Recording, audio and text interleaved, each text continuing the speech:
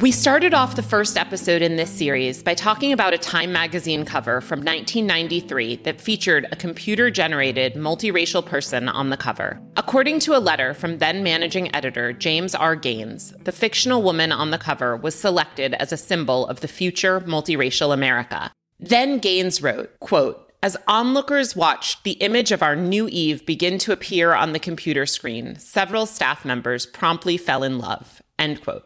But the thing is, these staff members were falling in love with fiction, and real multiracial people and experiences have been largely absent from both representation and conversations.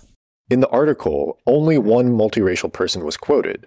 As we said in episode 1, the multiracial experience has long been depicted, at least in the United States, through a monoracial lens, typically a white lens. This is true of both fiction and nonfiction representations.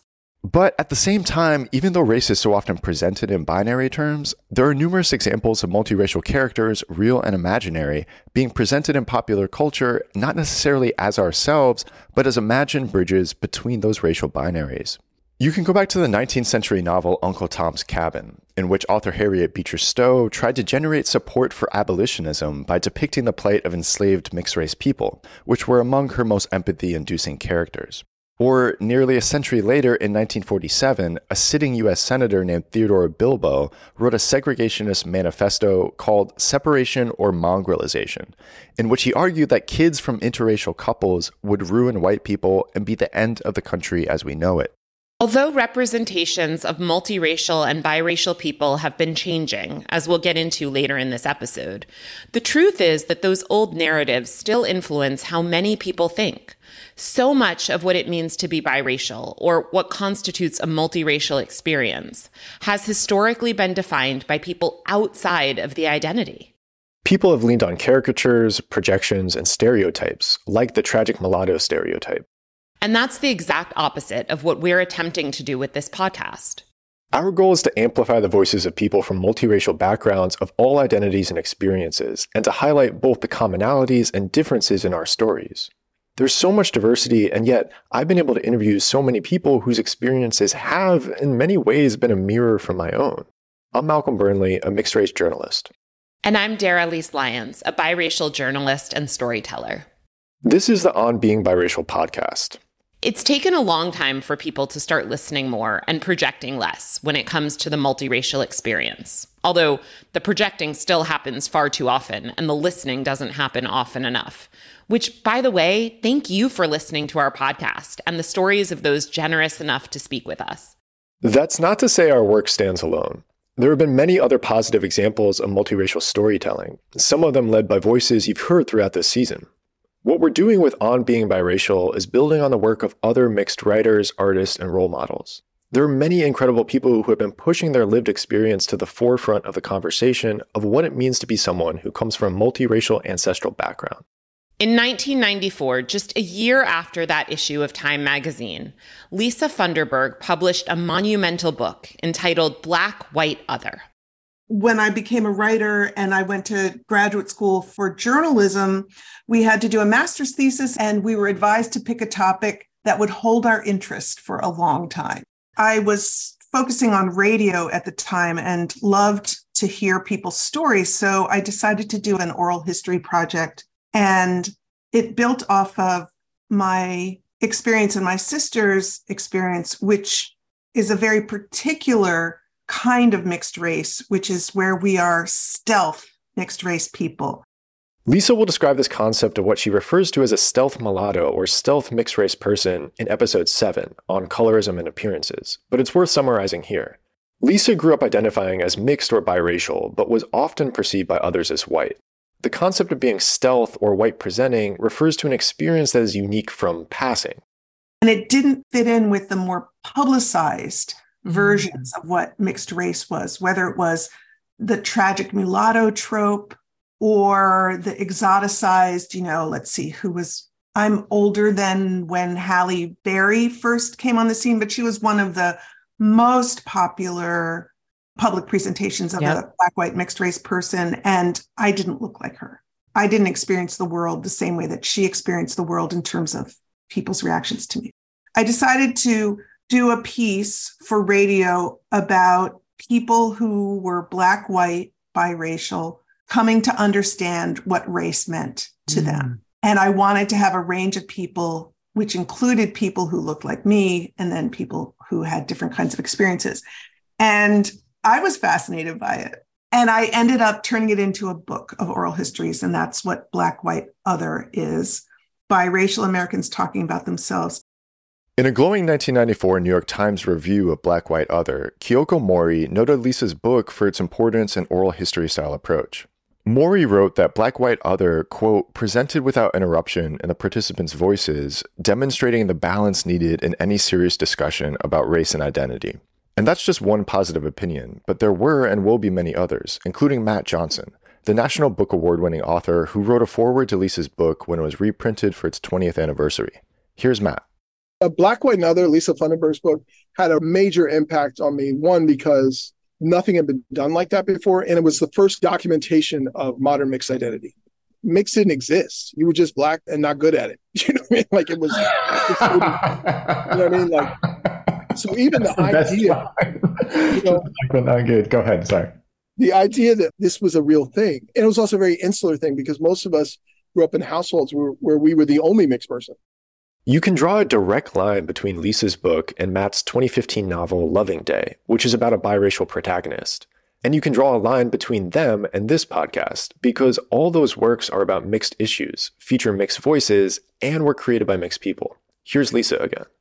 I'd also noticed that this was one of the first times where a collection of adults were asked to speak about their own experience, where we weren't being represented by psychologists or sociologists being treated as pathological or a demographic subject of interest, but we were talking about ourselves.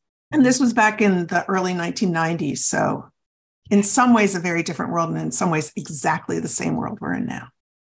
Some things have changed, not only with representation in art and culture, but also with role models. We had a Black identifying biracial president. We currently have a biracial vice president. And there are more and more sports stars, entertainers, and influencers thoughtfully speaking about the complexities of their racial identities and multiracial backgrounds. Mixed kids growing up today have more accurate and grounded representations to help form their understandings of their races, cultures, and identities. That's something that came up in the 3-part series we did on multiracial youth, which was funded by the National Association of Black Journalists. We'll put a link to those episodes in the show notes, and we hope you'll check them out to hear the experiences and insights of multiracial youth ages 4 to 21. But here we'd like to share a short segment from the first episode of that series. We talked to siblings Sam and Zora, who were 6 years old and 4 years old when we recorded this. In my interview with Sam and Zora, as we're talking, the two of them were playing with a cardboard printout of a series of dolls they collect, a collection that's rapidly growing. We have the ones that have curly hair like these. They have the same clothes, and they can turn into a boy or a girl. For someone without kids, it was a newsflash to me that major toy manufacturers are making not only gender-neutral dolls, but also a wide spectrum of skin colors. We both have that one, and Zora's getting this one for Hanukkah too. No, and I'm getting this one. I got this one and this one. Yeah, but Zora just wanted the one I had, so. I got this one and this one. We each got one black and one white. And why did you want that? Because I couldn't decide what color skin. Sam and Zora were so insightful and self-aware at such a young age about embracing their multiracial identities. What I found really beautiful and refreshing about those interviews was how, and not for all kids, but for many, they're growing up and seeing themselves directly represented in art and culture with dolls and in books, etc. That's certainly the case for Sam and Zora, who, by the way, is named after Zora Neale Hurston. And the more we learn, the more we know that representation has a tremendous positive impact. Right. The fact that there is more multiracial and biracial representation speaks to a shift in culture around how much multiracial experiences are seen and heard. Our culture is a demonstration of our values, beliefs, languages, and practices, and is reflected through things like stories, art, theater, music, food, politics, and more, which means that as values change, so does artistic and cultural expression. So we can see the changes in norms and beliefs by looking at shifts in art, music, movies, food, etc. Culture determines so much about the way we live our lives. Plus, it can influence how we view cultures other than our own, and how much we achieve a well-rounded, expansive, and open-minded worldview. Many of the multiracial people we interviewed spoke about how coming from multiple ethnic backgrounds, specifically backgrounds of different races, has exposed them to a variety of different cultural influences. And that aligns with data from the Pew Research Center, which found 6 in 10 multiracial Americans believe their mixed racial backgrounds have made them more open to cultures other than their own. There's no possible way that we can incorporate all the potential cultural mediums and all forms of artistic expression or racial representation into this episode and discuss them all in depth. But we wanted to spend this episode talking about how things like storytelling, art, acting, music, food, and even podcasts can support and sustain cultural expression for biracial, multiracial, multi-ethnic folks. And for some people, the act of creating and conveying culture through an artistic medium goes beyond expression and is a form of discovery. Part of it's practical, and part of it is just being a writer, being someone who tells stories. I'm not an activist. I don't even know that I'd consider myself an artist as a writer, but I feel as if storytelling is just the way that I make sense of the world. It's how I know what I think by writing things down. Charlotte Gill is the author of multiple books, including her latest, Almost Brown, a memoir about multiracial identity dynamics and the ways in which the culture of whiteness have obscured elements of her identity and experience. Charlotte spoke about the dance she does navigating the space between races while also being ever aware that she's almost, but not quite, brown. It's partially a memoir. It's the story of my mixed up, oddball, mixed race family that I've talked about in the last little while. And it's also a really personal, to me, exploration of what it's like to live in the margin between two races. And I write about some of the experiences that I've had as a mixed race person. I write about the privilege of passing as white. It felt very important to me to write about that a little bit because I very often am white presenting, depending on what community that I'm in. And it made me ask myself, what is the difference between being white passing and being white? I don't have a lot of answers to some of these questions because it would probably take me a whole lifetime to figure it out if I ever did it all. But it just felt important to work out some of those things on the page. What does it mean to pass as white and then to have people talk to you as if you are a white person, assuming you are white without realizing what the other side of your ethnicity is, and maybe to say things that are racist or stereotypical about the other half of your culture. And what does that feel like? What does it mean? It's a childhood story, it's a family story, and it's also my very personal exploration of what it means to be almost brown. I found even the title of Charlotte's book to be revealing in terms of the cultural context around race and color. And one of the things that struck me is just how much color can create a disparity in experiences of and access to culture among multiracial people. I'm not saying that's not the case for monoracial folks as well, only that something that came up in a lot of our interviews was how skin color tends to shape how we relate to the world and how the world relates to us. We'll be exploring colorism in greater detail in our next episode. Absolutely. Here, though, I'll say that for myself and for many of those we spoke with, color has had a deterministic impact on which cultures and communities other people have seen us as being a part of. That's certainly been the case for me too, and for psychologist and author Kimberly Ortiz Hartman.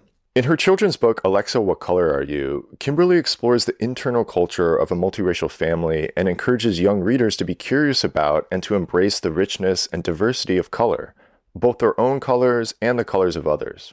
Here's what she said about how her book creates a culture of openness for readers of all racial and ethnic identities. Representation is so positive in children's books, but this isn't just for multiracial, multicultural kids. This book should be for everybody to have these conversations and to learn that, not everybody looks the same. This is our world. Our world is diversifying, and let's embrace it and see it as a positive thing.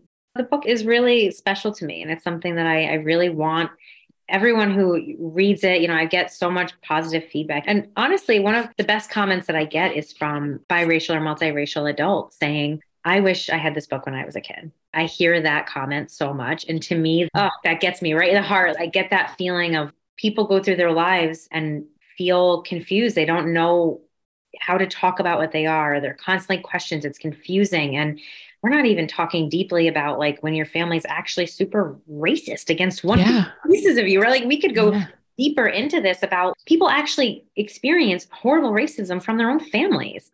This is about opening this up so kids don't have to necessarily go through that. So they don't have to see that, oh, this is bad. We don't talk about this. We don't talk about like there are these different races and that your family didn't like each other, right? This is about, let's be open and talk about this. And let's give kids some language to identify. I didn't have language to identify it.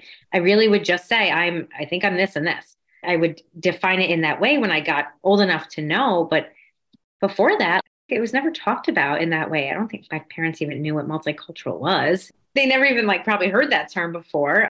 So this is really about giving families and communities and school language to speak to kids so they can have the words. Like kids don't have the words to describe things, but they are experiencing these things. Kids talk about this stuff, whether we support them in it or not.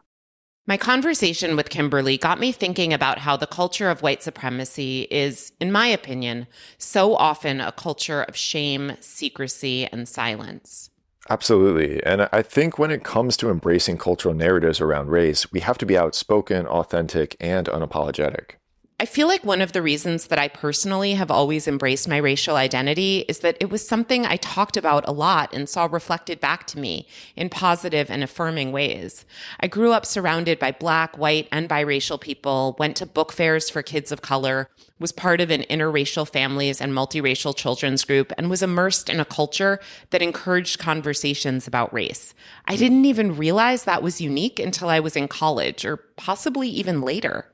Yeah, it is unique. And the reality is that not everyone is open to exploring race, let alone multiracial issues. But I do think things are changing and have already changed. Especially if we look at culture and representation. For example, one analysis from a few years ago showed that between 1950 and 2018, nearly a 70-year span, more than 95% of all books published in America were written by white authors.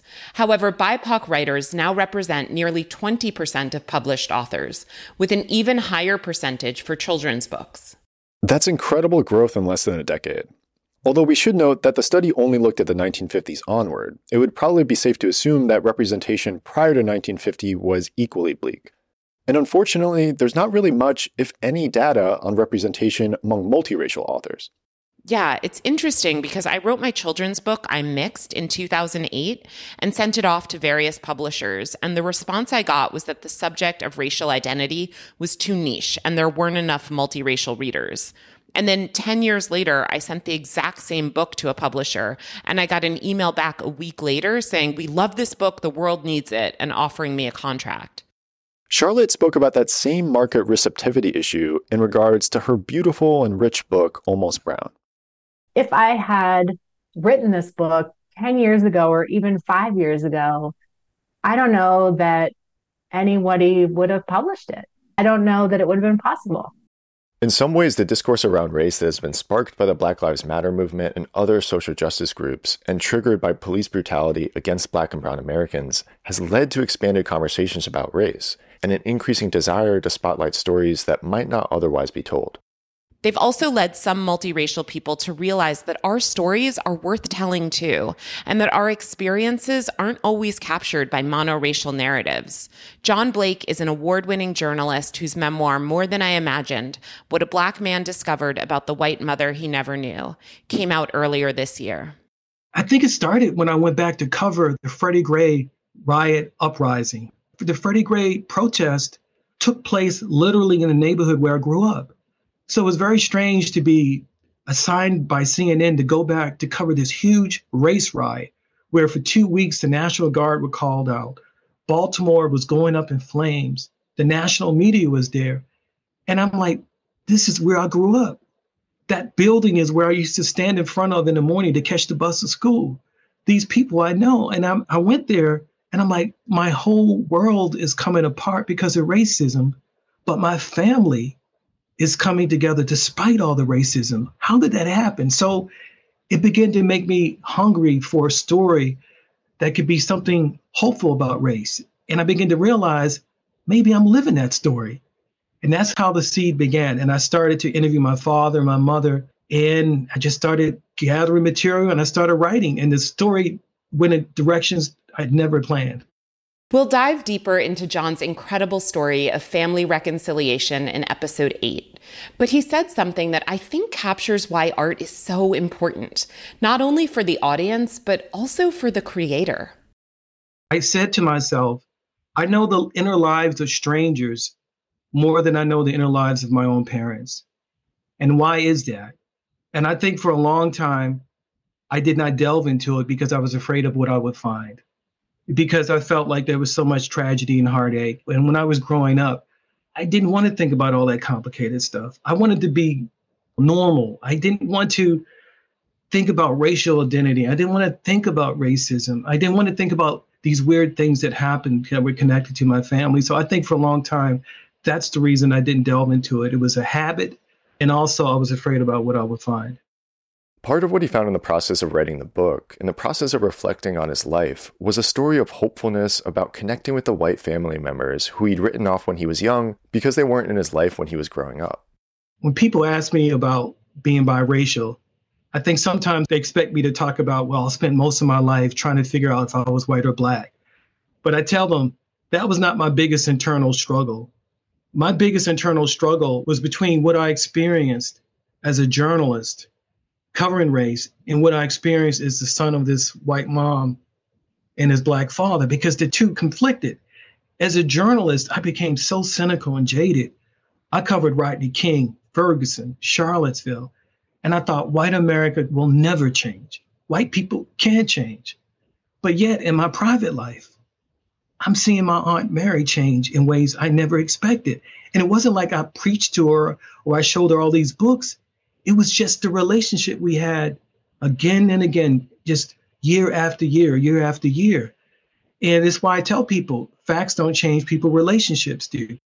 Not to paint too rosy of a picture, because as we know, there remains a lot of pushback to certain narratives about race, as we've seen with the paranoia around critical race theory in some states, leading to books by Toni Morrison and Maya Angelou ludicrously getting banned in some school districts.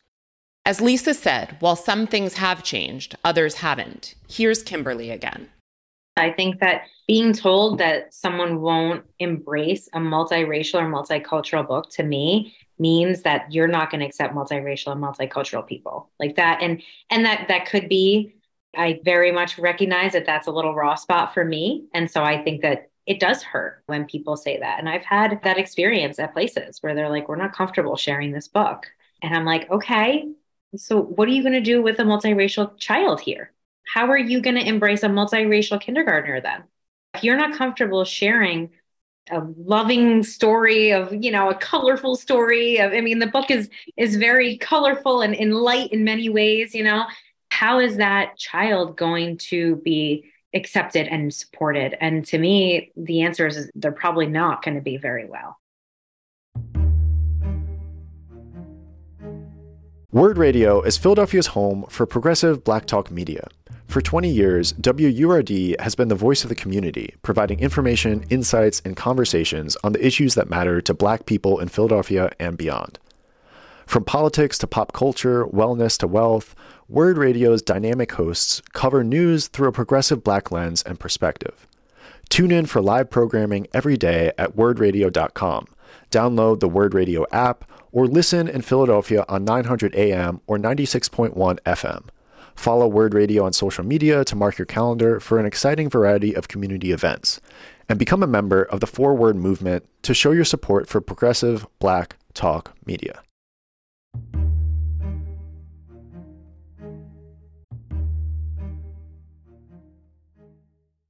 In almost every culture, there's a long tradition of stories, whether that be West African griots, indigenous culture keepers, Irish senchai, Jewish rabbis. The list is endless. Sometimes these stories are transmitted through the written word, sometimes through rich oral histories, passed down from generation to generation, sometimes in secret. And in some ways, I feel like, and maybe this is overly ambitious, but I feel like podcasts are, or at least they can be, the transmission of spoken information that both reflects and shapes culture. Yeah, I mean, they certainly allow us to bring stories and voices forward to shape discourses and to increase visibility, or I guess I should say audibility, not that that's a word. And it's interesting how popular podcasts have become, which I think also speaks to the shifts in how we transmit and receive cultural information. And because of the accessibility of podcasting as a medium, people are able to get their stories out there and heard.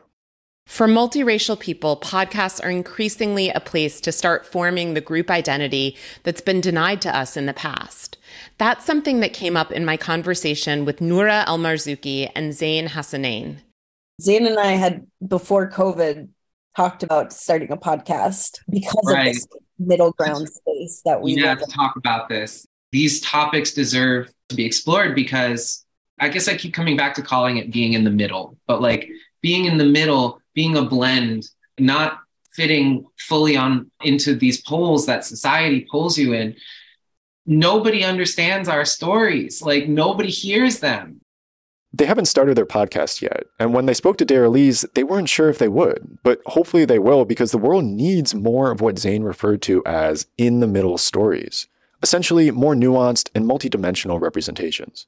And speaking of podcasts that fill specific voids and bring forward important culture-changing conversations, Barbara Idalis Abadia-Rexach, an anthropology professor at San Francisco State University, has a podcast that really brings race and racial dynamics, colorism, and culture to the forefront of the conversation. I have a podcast in Puerto Rico, a radio program called Negras for 4 years.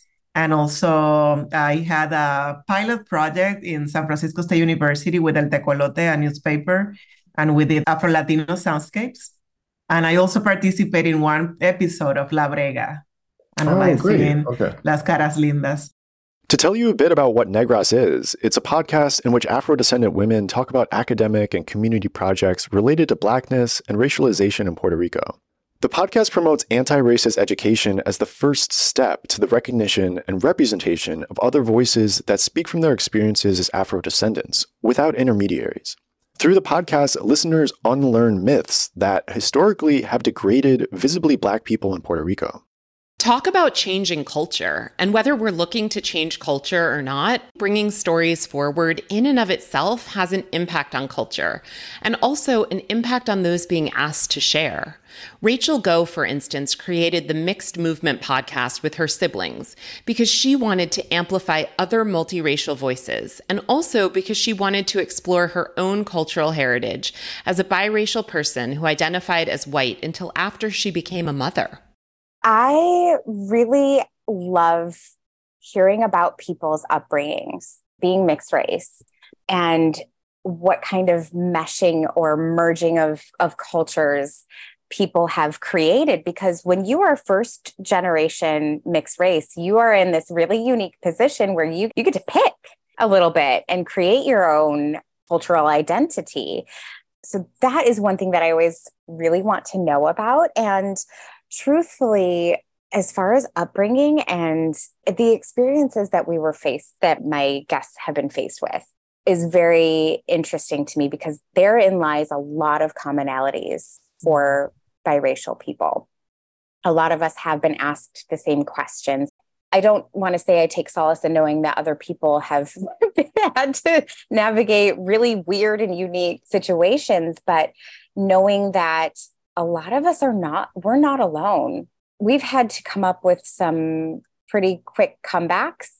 And my hope is that over time, who are my listeners can help put these little nuggets of information in their back pocket for either themselves or their children when they go about life. They know how to better handle these situations and these questions. And as far as who, I really do love focusing on the everyday person. I'm actually really excited. So close to launching season 2, which your interview will be in there. We'll put a link to the episode with Dara-Liz's interview in the show notes.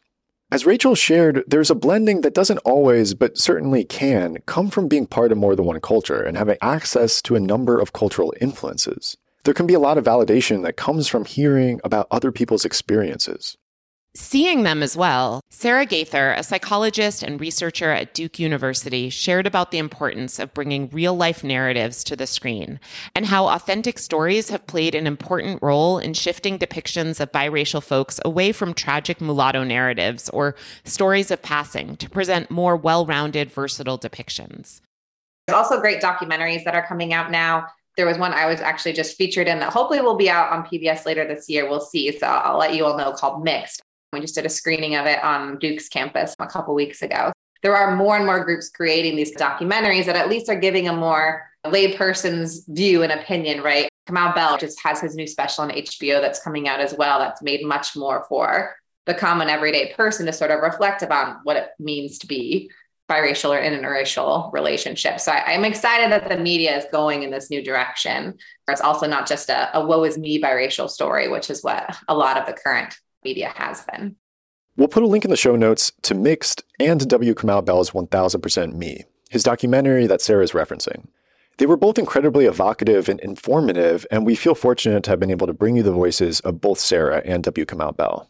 Yeah, I was honored to interview both of them. And for those of you who haven't heard of W. Kamau Bell, in addition to being the creative mind behind 1000% Me and the father of 3 biracial daughters, he's a comedian, filmmaker, TV producer, and podcaster who has been involved in such notable projects as We Need to Talk About Cosby and Totally Biased. Even with his substantial body of culture-shifting work, Kamau is aware that part of being an agent of change is being subjected to pushback. As my daughter asked me, like, are there people who hate the documentary? And I was like, yeah, of course. The people hate everything. There's always going to be people who hate. But the thing that I hold on to, and the thing I hear most, and I see it on Instagram all the time, is mixed race adults who say, I feel seen by this. And or say, I wish I had it when I was a kid, but I'm happy to have it now. The more we can get stories out there that are reflective of the scope and spectrum of human identities, the more affirming it is for those in need of that reflection and recognition. It's not just the dolls that Sam and Zora were playing with. It's fictional and real-life people tackling multiracial issues and pushing back against assumptions about them. Like in the Netflix show, Ginny and Georgia, which is a lot like the Gilmore Girls, but with the additional dimension of race, since the show features a relationship between a white mom and her biracial daughter. Ginny and Georgia has received criticism for not tackling the thornier, more complex issues of mixed identity. But the fact that there's a show that even addresses some of those issues at all is a far cry from when I was growing up. There's a growing list of TV shows shedding light on some of these experiences to varying degrees, such as the Colin Kaepernick-inspired show Colin in Black and White, Mixed-ish, Dear White People, and more. For people of every identity, there's value in seeing ourselves on screens and on stages. Both in a metaphorical sense, as in seeing those who share an identity, and literally, as in being on a stage or screen oneself. Darylise and I spoke with several people who either had a history of or are currently acting. Hannah Wallace, who works in museums now and still clearly has an interest in the arts, shared about how, back in high school, she was heavily involved in drama.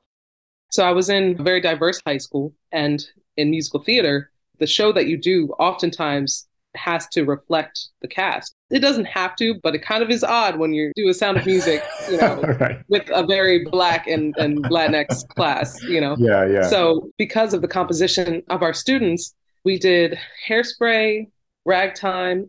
Hairspray and Ragtime. Those were like 2 shows that I know those shows were specifically chosen because we had such a diverse cast. And that's how I met my primary friend group. I was from those shows, and those shows spoke about race. And this was the only place that race was really spoken of in our school. So, we tried to get a sense of the way we walk through the world through a theater show. And we took it very personally. Like, we're like, okay, we're the Black cast. We're going to hang out and do Black cast things. And, we took it outside of the theater, which can be an odd thing to do, because like when you go back into regular life, but like now you're operating as like a unit, and a unit somewhat based on race. Not really, because it was a very loose casting system. Funny story, I was also an actor, and I still do some acting. And back in middle school, I was in The Sound of Music, and I played the part of the Baroness Schrader. I have an atrocious singing voice, and the Baroness was the only non-singing role in the show. But that was back when I was in middle school, and way before the current emphasis on accurate on-stage representation. That was something that Carter O'Brien Ford talked about, how important it is to be true to the integrity of a piece as an actor and to take responsibility for maintaining not only the essence of a character, but also their cultural and racial complexity. Carter is an actor based in New York and Philadelphia. I was asked by an old teacher of mine if I wanted to be a part of this summer outside Shakespeare experience that she was doing, because I've won a few Shakespeare awards as a kid. And when she asked me originally, she wanted me to be on Midsummer Night's Dream. That show got canceled. And then when she came back to me, she said, hey, we're doing Othello now. I don't know if you feel comfortable with that. And I really liked my teacher for asking me what I felt comfortable doing in the show. And her assistant director was like, Carter's one of my favorite actors. I mean, sure, we can audition, but why don't we just offer him Othello right now? And I told the assistant director that there's no world where I would play Othello unless it was a crazy retelling of the story. Like, there's just absolutely no world. And that's when the teacher pitched to me if I wanted to play Iago. And she had this very interesting take on Iago and all of his jealousy and all of his hatred for him. Mm-hmm. And maybe it being spawned from the fact that him being from Italy and him being a mixed race person who still couldn't make it in the ranks, and then this dark-skinned Moor made it through the ranks, actually fuels his jealousy even more. And we talked about how in the script, she read the script a few times to discover that the only person who ever calls him the Moor while Iago is in a scene is Iago. So no one else says those words around him, as if we were talking about if I was in a situation, someone might call a Black person that they're jealous of or that they're envious of the N-word, but they wouldn't do it in front of me. Even if I said it and gave them permission, they still would be like, let's not say it in front of Carter. Carter's a 6'3" man who's already talking about how much he hates this Black guy. Let's not say the N-word in front of him. I found the level of deliberation that Carter puts into even being open to taking on a role fascinating. And I see a lot of integrity in that, especially because it can be challenging to obtain acting roles. There are many people who would be willing to take whatever role they're offered, but Carter really seems invested in maintaining integrity and authenticity when representing a character. That's not to say that other actors who may not have the privilege or the financial resources to turn down those roles lack integrity, just that I admire Carter's approach and think that in general, thoughtfulness is important. Absolutely. I also appreciated Carter sharing about how being a multiracial person in acting, when so much of acting involves auditioning and being assessed by others, can be really complicated because how others perceive him doesn't necessarily match who he is. And then on top of that, how some people perceive him won't be how others perceive him. And he's often more aware of those nuances than the people who are casting him. I don't audition anymore, really, for a few reasons. And one of those reasons is because I, as a writer and someone who wants to do other pieces and wants to be a part of the actual writing, I do believe that a lot of the audition processes that happen are very, very old, very outdated, and they're very demeaning, and they often don't even get you to get the right person for the role. You get the person who is trained well enough to pitch themselves in less than a minute. And sure, that's an amazing skill, but is that a skill that you want for a show running 3 weeks to 3 months and being in the rehearsal process and everything else? And the other big reason that I don't audition a lot is the way that someone views my identity. It happens very quickly. And especially when you have a director or a producer, their opinions of you as an actor or just whatever you are on the production, they're pretty much solidified from the moment that they meet you. I feel like I'm pretty good at being in a position where I get hired for a different job or meeting new people and really speaking about myself, teaching them about myself, and eventually molding an identity that they can have of me, a perception that they can have of me that fits the identity that I personally feel. But in the theater world or film or whatever, I've always found that a director or producer, for the most part, there are great people out there. But as an umbrella term, what they assume about you at the beginning is what they assume about you. So if I walk into a room and I have a white director who sees my hair, sees that I'm slightly darker than some of the other people, likes my tone of voice, likes the way that I quote unquote talk white or whatever, and they want to cast me as the Black character, I'm already ahead of them thinking that there's going to be audience members who aren't particularly happy that I was cast. And it doesn't really matter that I got the gig. I want to make sure that I'm doing a portrayal that's true to it. And I've been in a few situations where I've had to tell or ask a director, like either at a callback or when being offered the role, for the most part at the callback, because I don't want it to go that far, but at a callback saying, hey, what is your idea of this character in this piece? Especially if it's a new piece, I'm like, hey, what does the playwright want out of this character? Or if it's an old piece that I've already read and I know very well, it's like, what are we getting out of the piece? Like me being cast this way. Carter told me about how his first ever acting role ended up being highly problematic from a racial standpoint, although he only became aware of that after his performance. It was a weird retelling of, I believe it was The Jungle Book. I was like 7 or 8 years old, and I believe it was a retelling of The Jungle Book, and everyone played a bunch of different animals, and I played a monkey, and I was very happy to play a monkey. And I played it very well, if I do say so myself. But my mother was very upset that she wasn't upset with me, but she was upset that this theater allowed the Black kid in the room to play a monkey. It went a little further. I mean, I was a kid, but to go so into it. And I just remember how upset my mom was at that moment, because my dad's always the kind of guy to come over to me and just be like, hey, bud, we love you, but your mom was upset about this. So at 7 or 8, did you know why she was upset? Did you understand what was happening? Yeah, she had to explain to me that it was a derogatory term. Sometimes culture is reflected in terminology and language. And in fact, language both shapes and is shaped by culture. For instance, the Lakota people used to refer to white folks as greedy ones, or Sanskrit has 96 words for love, or so I've read. Think about what these realities reflect in terms of how people in India might view love and affection, or how the Lakota people might see acquisition or whiteness. Exactly. Language shapes how we make sense of the world. At the same time, attempts to destroy and eradicate language also shape, or at least influence, our collective history. I spoke with Tyler Sloan, an actor and artist from Canada, who spent a good portion of their early life in New Zealand. They spoke about their upbringing and then later experiences as someone who was stripped of their access to their language. We were living in this little town called Paihia in the Bay of Islands in New Zealand. And unlike in Canada, you get raised bilingually. So you'll learn like Maori culture and like the haka and what have you as you're learning English at the same time. Whereas in Canada, even English and French is really divorced, even though those are like the 2 bilingual languages. And Indigenous cultures was not spoken about, at least not in my experience, in my education.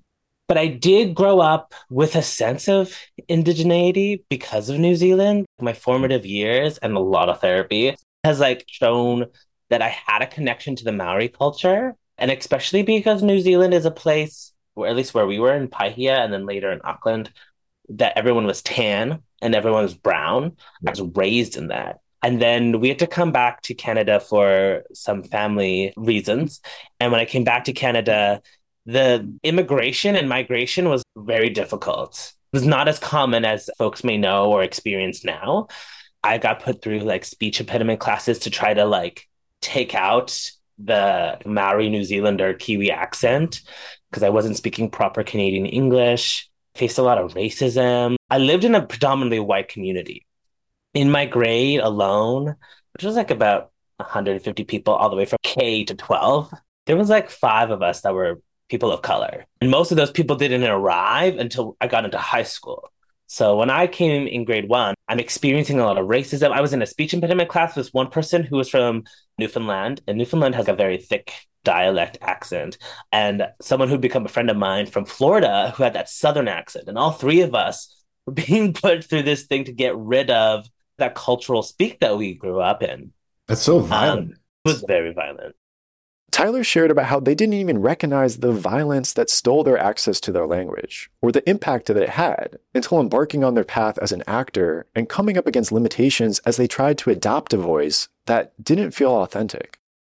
And then when I went to college, and then I learned about Standard American English, which is the dialect that you must use in order to be on American television. All of the Hollywood actors use it, even if they from somewhere else.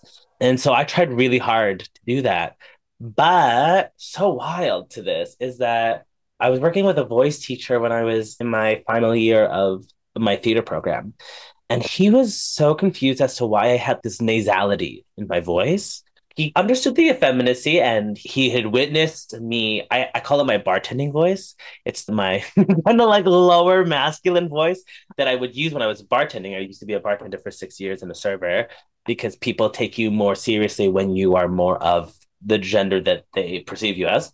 So he was frustrated with me. And then he started playing British dialects for me. And I was like, okay. And he was like, mimic them. And so as he's listening to me, he begins to realize that it's not quite like Britain or Scotland or Ireland. And so then he goes to Australia and he's like, it's almost close. He plays a couple dialects from New Zealand and he finds my original dialect. And he had this teaching that he told us that everyone has a perfect pitch, that their voice really resonates through and can be very clear. And the job of an actor is to find that. And so when I was speaking in a Kiwi accent that I hadn't spoken in a very long time, suddenly my voice, I'm going to say, enriched and deepened, and it was really clear and it was really resonant. And I wouldn't really work through this till later in therapy, but I was like, oh, the trauma of the speech impediment class that I mentioned earlier has now affected my acting now and my voice ongoing. I asked Tyler to describe the experience of returning to a dialect they'd had no access to for over a decade. Yeah, the dialect, I loved it. I loved it. I loved how I sounded. I loved how it felt in my throat. It didn't last long because I was friends with white actors who'd be like, that's not how you sound. You don't sound like that. Kind of like the way that people treat Austin Butler post Elvis with the Elvis voice. So I did have to let that go. It's sad to lose elements of culture, whether we've ever had access to them or not. And language can be such an important dimension of our cultural heritage. Sadly, many of the world's lost languages weren't so much lost as they were stolen. By 1920, nearly half of all the indigenous languages were wiped out in the modern-day areas of Australia, the US, South Africa, Argentina, and other countries due to colonization and globalization. And the problem continues to this day. According to the nonprofit The Language Conservancy, more than 90% of the 7,000 languages currently spoken in the world are expected to go extinct within the next century. On Being Biracial is funded by the Philadelphia Journalism Collaborative, a partnership of 29 local newsrooms focusing on issues that affect the daily lives of Philadelphia residents. The PJC is dedicated to bridging the divide between communities and journalists and increasing community-centered, solutions-based journalism that promotes inclusivity and equity in news reporting. To learn more, visit resolvephilly.org/PJC.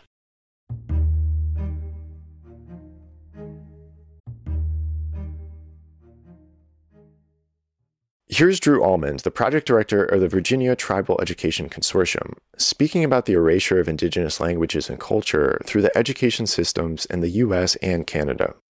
Whether that happened gradually and in a less oppressive way, or whether it happened with kids being taken away from their homes and put into boarding schools where they weren't allowed to speak their own languages.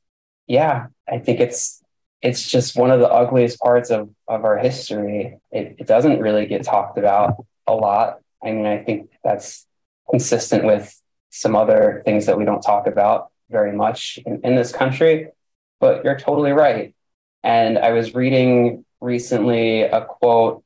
There's a book called, I don't know if you're familiar with Elements of Style.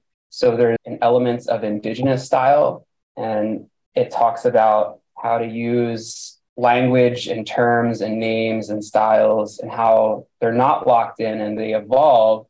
And you want to be conscious of these things because decolonization of language, it happens over time. And we're not at a fixed point in history. And there are some interesting things, some of which are things that I think about, some of which I hadn't. For instance, if I'm referring to the tribes that I work with, I wouldn't say Virginia's 7 federally recognized tribes because they're not part of Virginia. Those are sovereign nations.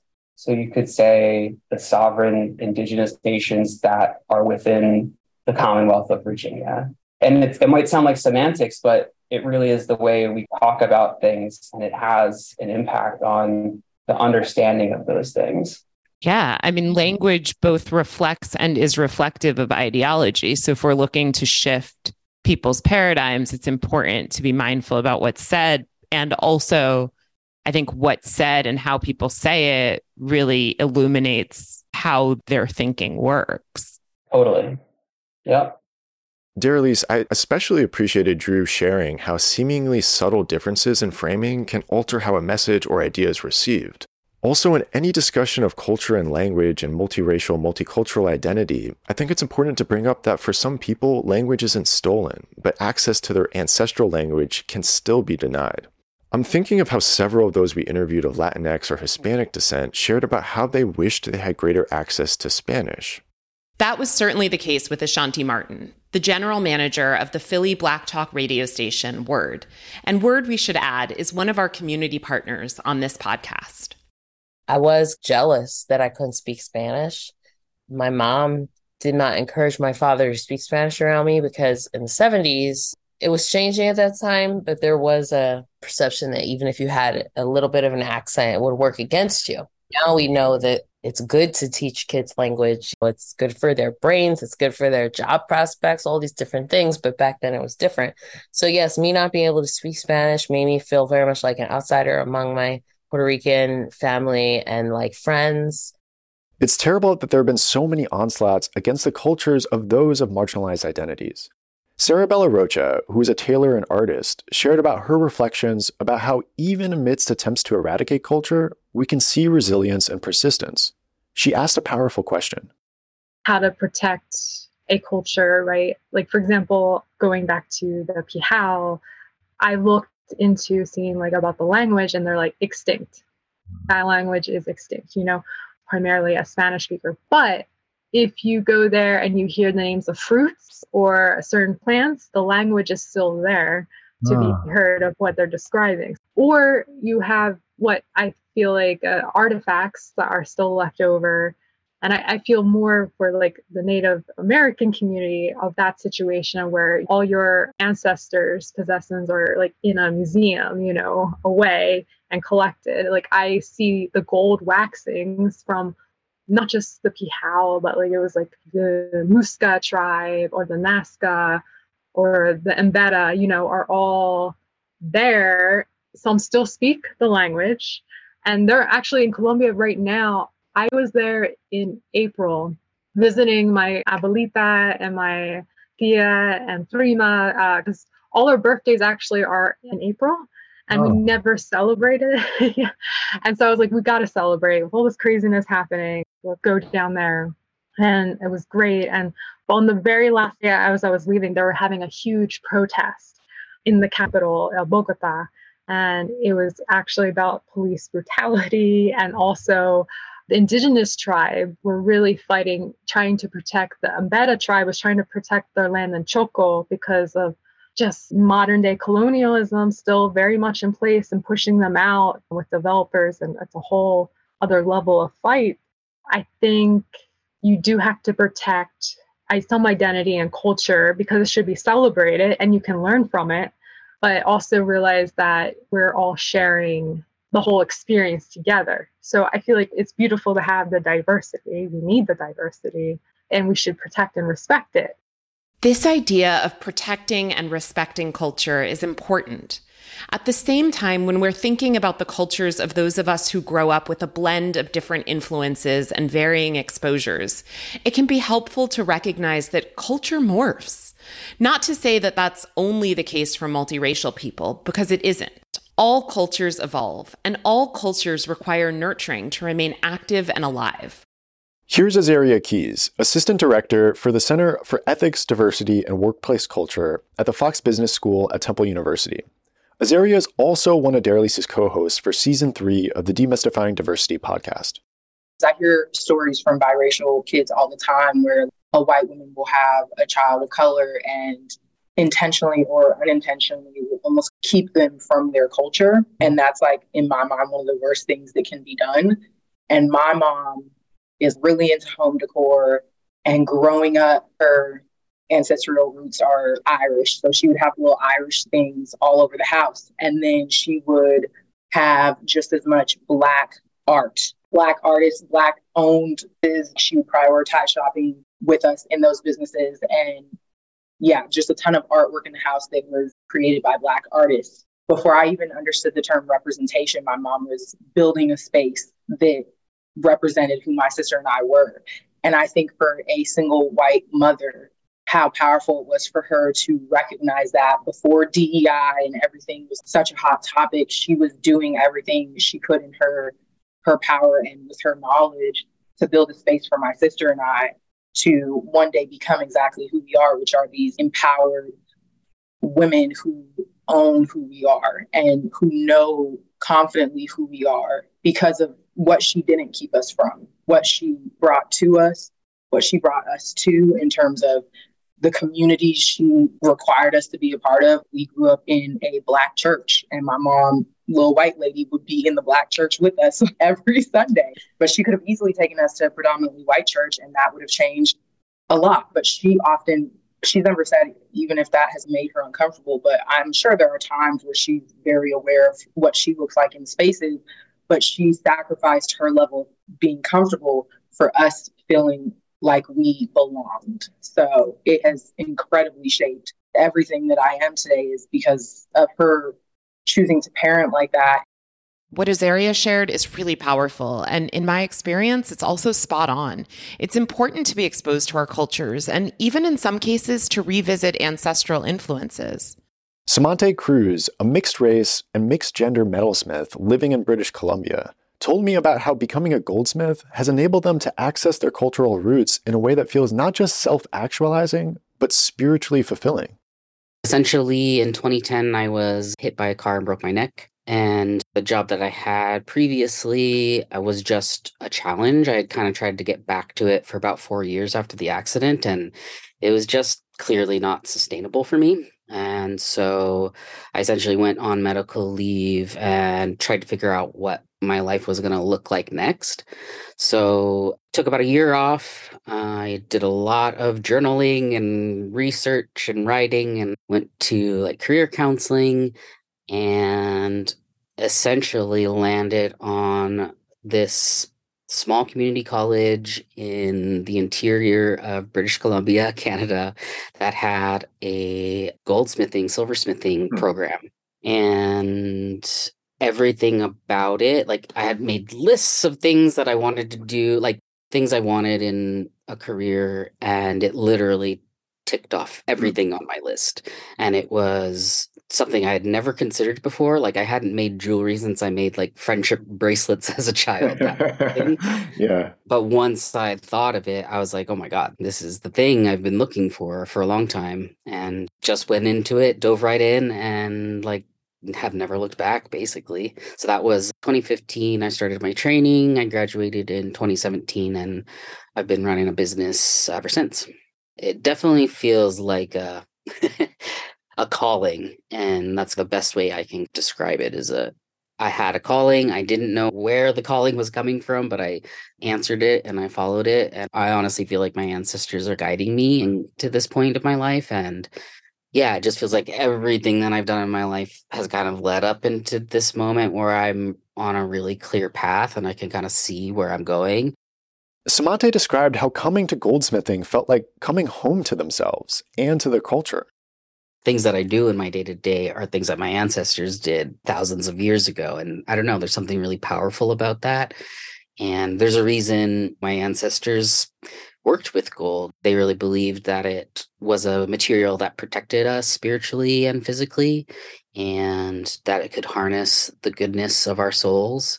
And that's something that really speaks to me in terms of just decolonizing my own mind and my own heart and tapping into belief systems that maybe don't make sense 100%, but there's something really intriguing to me about it. And I feel like I'm going down a road, and I like the journey so far.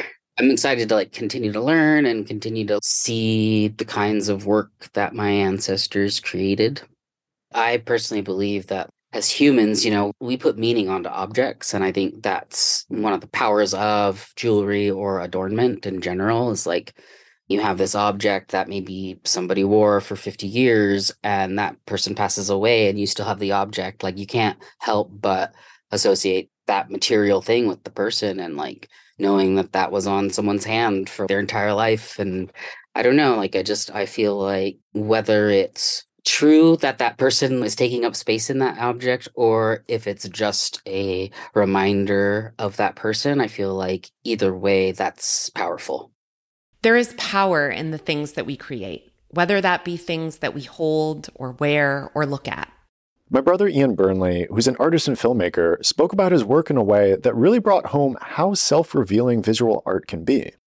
As a visual artist, it's like I'm almost trying to create a world or a space that I feel comfortable in. I know that sounds like hippy-dippy, but it's, I think, important to also invite other people to begin to see the world through your eyes or from your point of view. If point of view has to do with your body, then it also has to do with identity, both in a literal way and a metaphorical way. Yeah. That was really powerful. I want to sit with that for a minute. After sitting with it, I thought about how much power art can have to influence and instruct, how it can move people and make statements. Ian's work does that for others, and for him, he'd been similarly impacted by the work of others. There is an artist that I looked to beginning when I was a teenager. When I was like 17, I learned about her work for the first time. Her name is Adrienne Piper, and she's very much a conceptual artist. She has also a background in philosophy and is really known for her work in the 1980s related to race and identity. And she made a lot of work about passing, like her mother is Black, her father is white, and she's often read as being white just in day-to-day experience because she has lighter skin and straight hair. And so she made a number of performance art pieces that dealt with her experiences of being biracial, but being read in certain ways. Yeah, so Adrienne Piper did this series of pieces called Calling Card or Calling Cards, and she printed out a number of business cards that she would hand out to people. This was one of the cards that she would hand out to somebody who said something racist, but didn't realize that they were talking to a Black person. Dear friend, I am Black. I am sure you did not realize this when you made or laughed at or agreed with that racist remark. In the past, I have attempted to alert white people to my racial identity in advance. Unfortunately, this invariably causes them to react to me as pushy, manipulative, or socially inappropriate. Therefore, my policy is to assume that white people do not make these remarks, even when they believe that there are no Black people present, and to distribute this card when they do. I regret any discomfort my presence is causing you, just as I am sure you regret the discomfort your racism is causing me. So this is a performance piece she would do. She would actually hand out this card to people as a way of defining who she was and dealing with this problem of being misread. Malcolm, I found that to be so powerful and wonderfully disruptive of the cultural status quo. It also speaks to how many times she must have experienced moments of discomfort with people saying those sorts of racist remarks in her presence regularly enough that she would make those cards. And I think it spoke to me in terms of thinking about how art can work both ways. It can either reinforce degradation, dehumanization, or I guess we could call it ignorance, or it can disrupt and interrogate it. To be clear, plenty of art and culture that's produced by artists from underrepresented groups is in fact regressive and full of stereotypes. Tyler Perry, I'm looking at you. But on the whole, artistic representation matters so that more creators of various identity groups can guide the artistic interrogations into those groups, which has not been the norm historically. Darelise, in your interview with Kat Dyson, a biracial visual merchandiser and planner, Kat spoke about how she studied the white representation of people of color. I did my thesis on the Western eye of Eastern bodies. So basically, as the Impressionists started to reach into Turkey, to India, Morocco, how they were representing the societies that were over there were highly sexualized, idealized. And I just always thought that that's how, I don't know, sometimes that's how people look at you. They see like what they want, and they can interpret it however they want to other people. I just always thought that was interesting. I asked Kat what she took away from the process of studying how Westerners study Easterners, specifically how they study the bodies of those in the global majority. Definitely more validating that people can have opinions. And what is that saying? Like, you look through a peephole or something and you only see one part of an image, and you can go and tell someone about it, but it's not the full picture. So I think validating that no matter what people see and want to assume, it's not necessarily the whole picture. There's a lot more to you than what people see of you. And more than we see of ourselves as well, especially when our focus is restricted to external elements, such as how we and others look. I'm thinking about a scene from In the 1000% Me documentary when Kamal Bell asks his daughter, well, I should just let him tell it. At one point in the doc, it's at the end, I asked Sammy, when you look in the mirror, what do you see? And I was literally asking her a question that I was posing a question about skin tone. And she goes, you know, I don't think mirrors really say everything about who you are. It was just like, okay, Alice Walker, okay, Toni Morrison, okay, Maya Angelou. Like, it was just like, I was trying to ask a very surface level question and she refused to take it in a surface level way. I think that's one of my favorite quotes ever. Mirrors don't tell us everything, yet there can be so much culture contained in our external presentation. I'm thinking specifically of those we spoke with about the power of clothing and jewelry to convey elements of culture. It's important to acknowledge that many of the keepers of culture, those doing work to preserve and maintain and expand what is real and beautiful, had their contributions devalued, both presently and in the past. We've all heard the tropes of the starving artist, and most actors and musicians don't have hit roles in series or world tours where people pay $300 a ticket to see them. Not to mention food service workers who not only bring people sustenance, but who were shown to be both essential and underpaid during the recent COVID-19 pandemic. Let's talk about food for a moment, because food is undeniably a cultural repository. Right. Food came up in a number of our interviews, as well as in the culture episode we did last year featuring youth voices. Why don't we share just a few of the many clips from this season's interviews in which people shared with us what a central role food has played in connecting them with their cultures and in creating some of their most cherished childhood memories. I would say through food, that's just like a real, sure, it's a commonality among a lot of people. So just like arroz con gandules and eating, you know, whenever you're getting ready for a holiday, it's just knowing what you're eating and how to make it and where to get the best pateles and making the chuletas, the fried pork chops and the rice and beans and like just cooking. It does kind of ground me in my heritage because I do feel Puerto Rican because of my family, because of just growing up and the things we would talk about.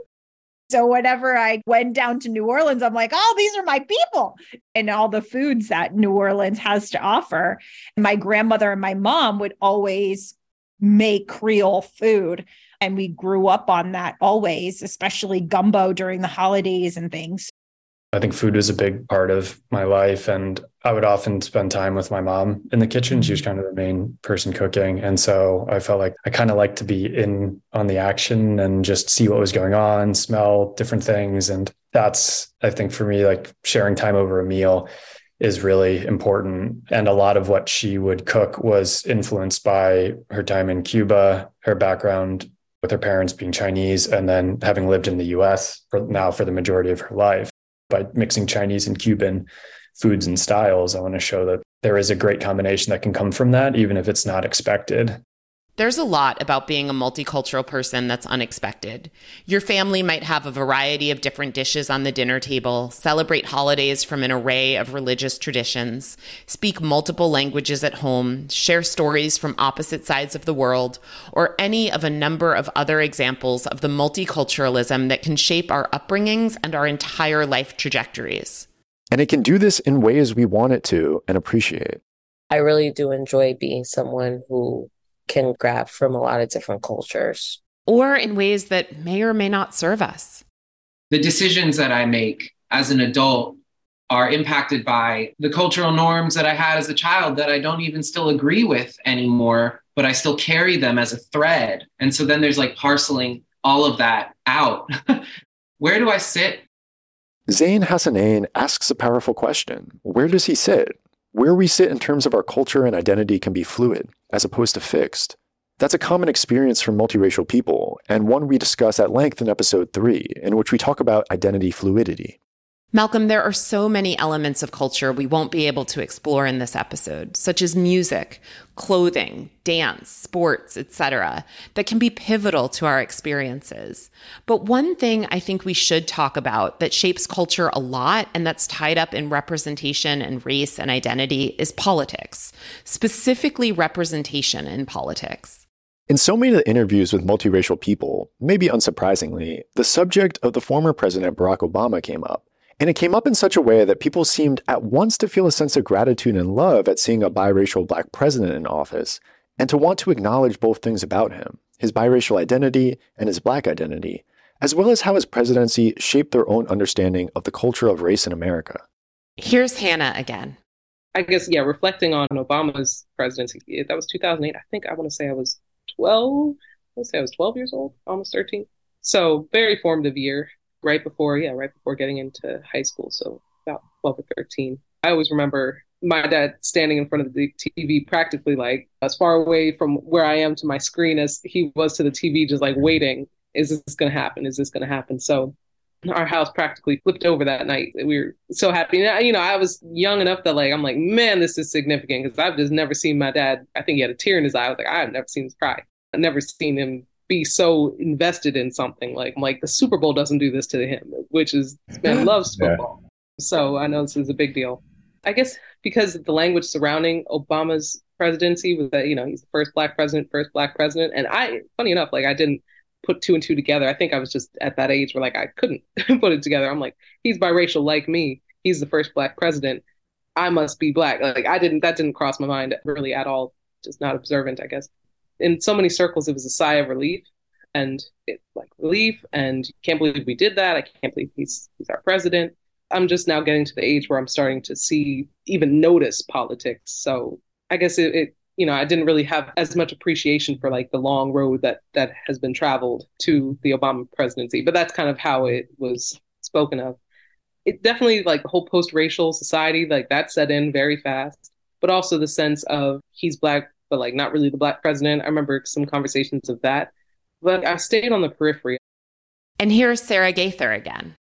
Barack Obama, right, former president, was a good example. Although I joke in that he had all these shirts for representation, nurses for Obama, whoever for Obama, but there was no biracials for Obama t-shirt when he ran for office because I looked very hard to try and support his campaign. He ended up identifying slightly more as Black during his campaign, right? Even though he has an entire book about being biracial. And I think that's this good example, right, of this fluidity and flexibility that depending on what your goals are or what your current context is, you're going to distance or claim certain identities more than the other. I think, the word biracial, multiracial, mixed race, whatever it is that's out there, it's not the most common category still, right? Even though it's the fastest growing youth group in the US and all of these things, if you ask the average person to name out racial groups, a lot of people aren't going to randomly say multiracial or biracial. We'll say all the monoracial, monoethnic categories. So I think because of that, especially if you're running for political office, you're trying to get votes. So cognitively, I need to be able to remember who you are, what you stand for when I go into the polls. So labeling you as biracial, someone would be like, what does that mean? That actually can affect me remembering you properly to gain your vote in a high stakes election. So I think for those types of positions, there's certain reasons why people may have chosen some things over others. And here's another segment from Kat and my conversation. Another thing that annoyed me so much was when Obama was elected and everyone kept saying that he was the first Black president. And I was just like, but hold on. I'm like, there are others. There's gray people. Come on, for the biracials, let's go. I was only a little heated about that because think about it, that one drop rule that hangs over people's heads. Are we really going to roll with that? Can we really just make more races? We have the power. We can just do it. There's plenty of slurs that include multiple races, but why can't we own them? Why can't we have them? Why can't Obama be one? Let's go.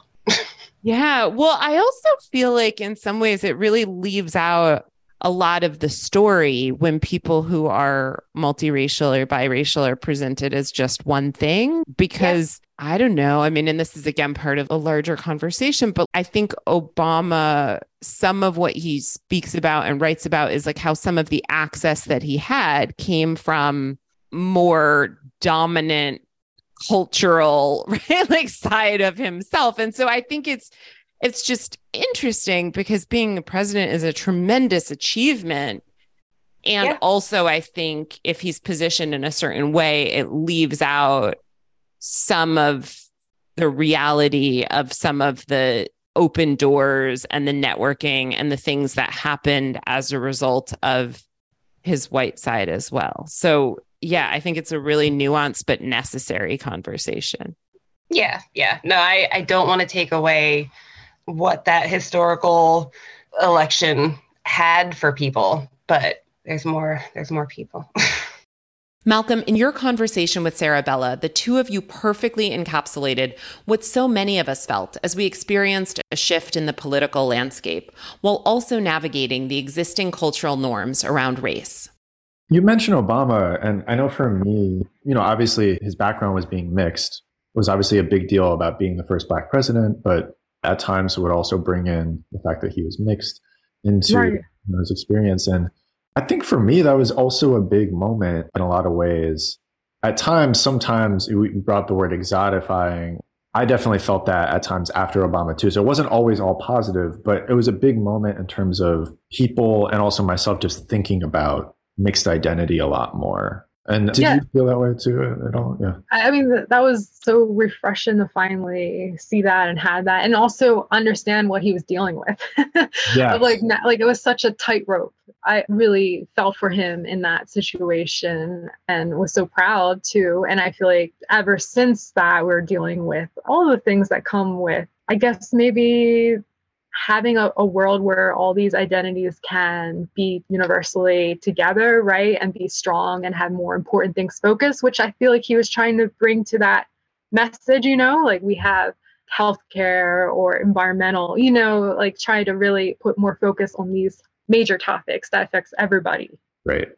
And you said that so well about what he was dealing with, because I would always empathize, with certain situations where I felt like, he would be criticized for not being one way or the other, but also being put in a box often about how he was both, right? He was the first Black president and the first mixed president, right? But I think there was times where people would be, well, which one is it, right? Right. Exactly. And that being a part of our experience in a lot of ways, being proud or trying to embrace both, but also mixed, right? You don't have to exclude. We've talked a lot throughout this season about identity and how multiracial people face obstacles to embracing themselves and their cultural influences, or can feel that who they are is interrogated or isn't accepted and embraced, or like they have to check parts of themselves at the door. But the more that we can create a culture that embraces, amplifies, and accurately represents biracial and multiracial people and stories, the more we can support multiracial people in fostering fuller, more cohesive senses of ourselves and our identities. It's critical, though, that this representation is informed by the real-life experiences of mixed people and doesn't seek to make us a bridge between racial binaries, but instead to bring forth one more dimension of identity and experience. Malcolm, earlier we were speaking about language, and one of the things that I think about often when I say your name or I hear your name is that you were named after Malcolm X, which just goes to show how even from the moment that we enter this world, we can be repositories of culture and history. But anyway, there's a Malcolm X quote that I love. In the summer of 1964, at the Organization of Afro-American Unity, Malcolm X said, quote, "A race of people is like an individual man until it uses its own talent, takes pride in its own history, expresses its own culture, affirms its own selfhood. It can never fulfill itself." So to those who lent their voices to this podcast, to those listening, and to all the amazing narratives, artwork, and podcasts out there that lift up the voices and perspectives of multiracial folks around the world, we are taking pride in our histories, affirming our selfhood, and expressing the cultures we come from, as well as the uniqueness that comes from being not just multiracial, but also multicultural. Thank you for listening to this episode of the On Being Biracial podcast. Be sure to subscribe now so you'll hear our remaining 4 episodes, and please like, rate, and review the podcast. Thank you to all this season's interviewees. You can find their names on our website, onbeingbiracial.com, along with information on our partners and supporters. And thank you to our amazing producer, editor, and fact-checker, Emily Previty, and her team at Cavenda Media, and Paul Kondo, our outstanding editor and producer. Special thanks to the Philadelphia Journalism Collaborative, powered by Resolve Philly, for their significant financial support that made this project possible, and Jean Son, their Director of Collaborations. And thank you to everyone who has bought us a coffee so far this season. We'll put a link to our Buy Us a Coffee page in the show notes in case you'd like to contribute. But by far, the biggest contribution you can make is to listen and share. So thanks again, and until next time.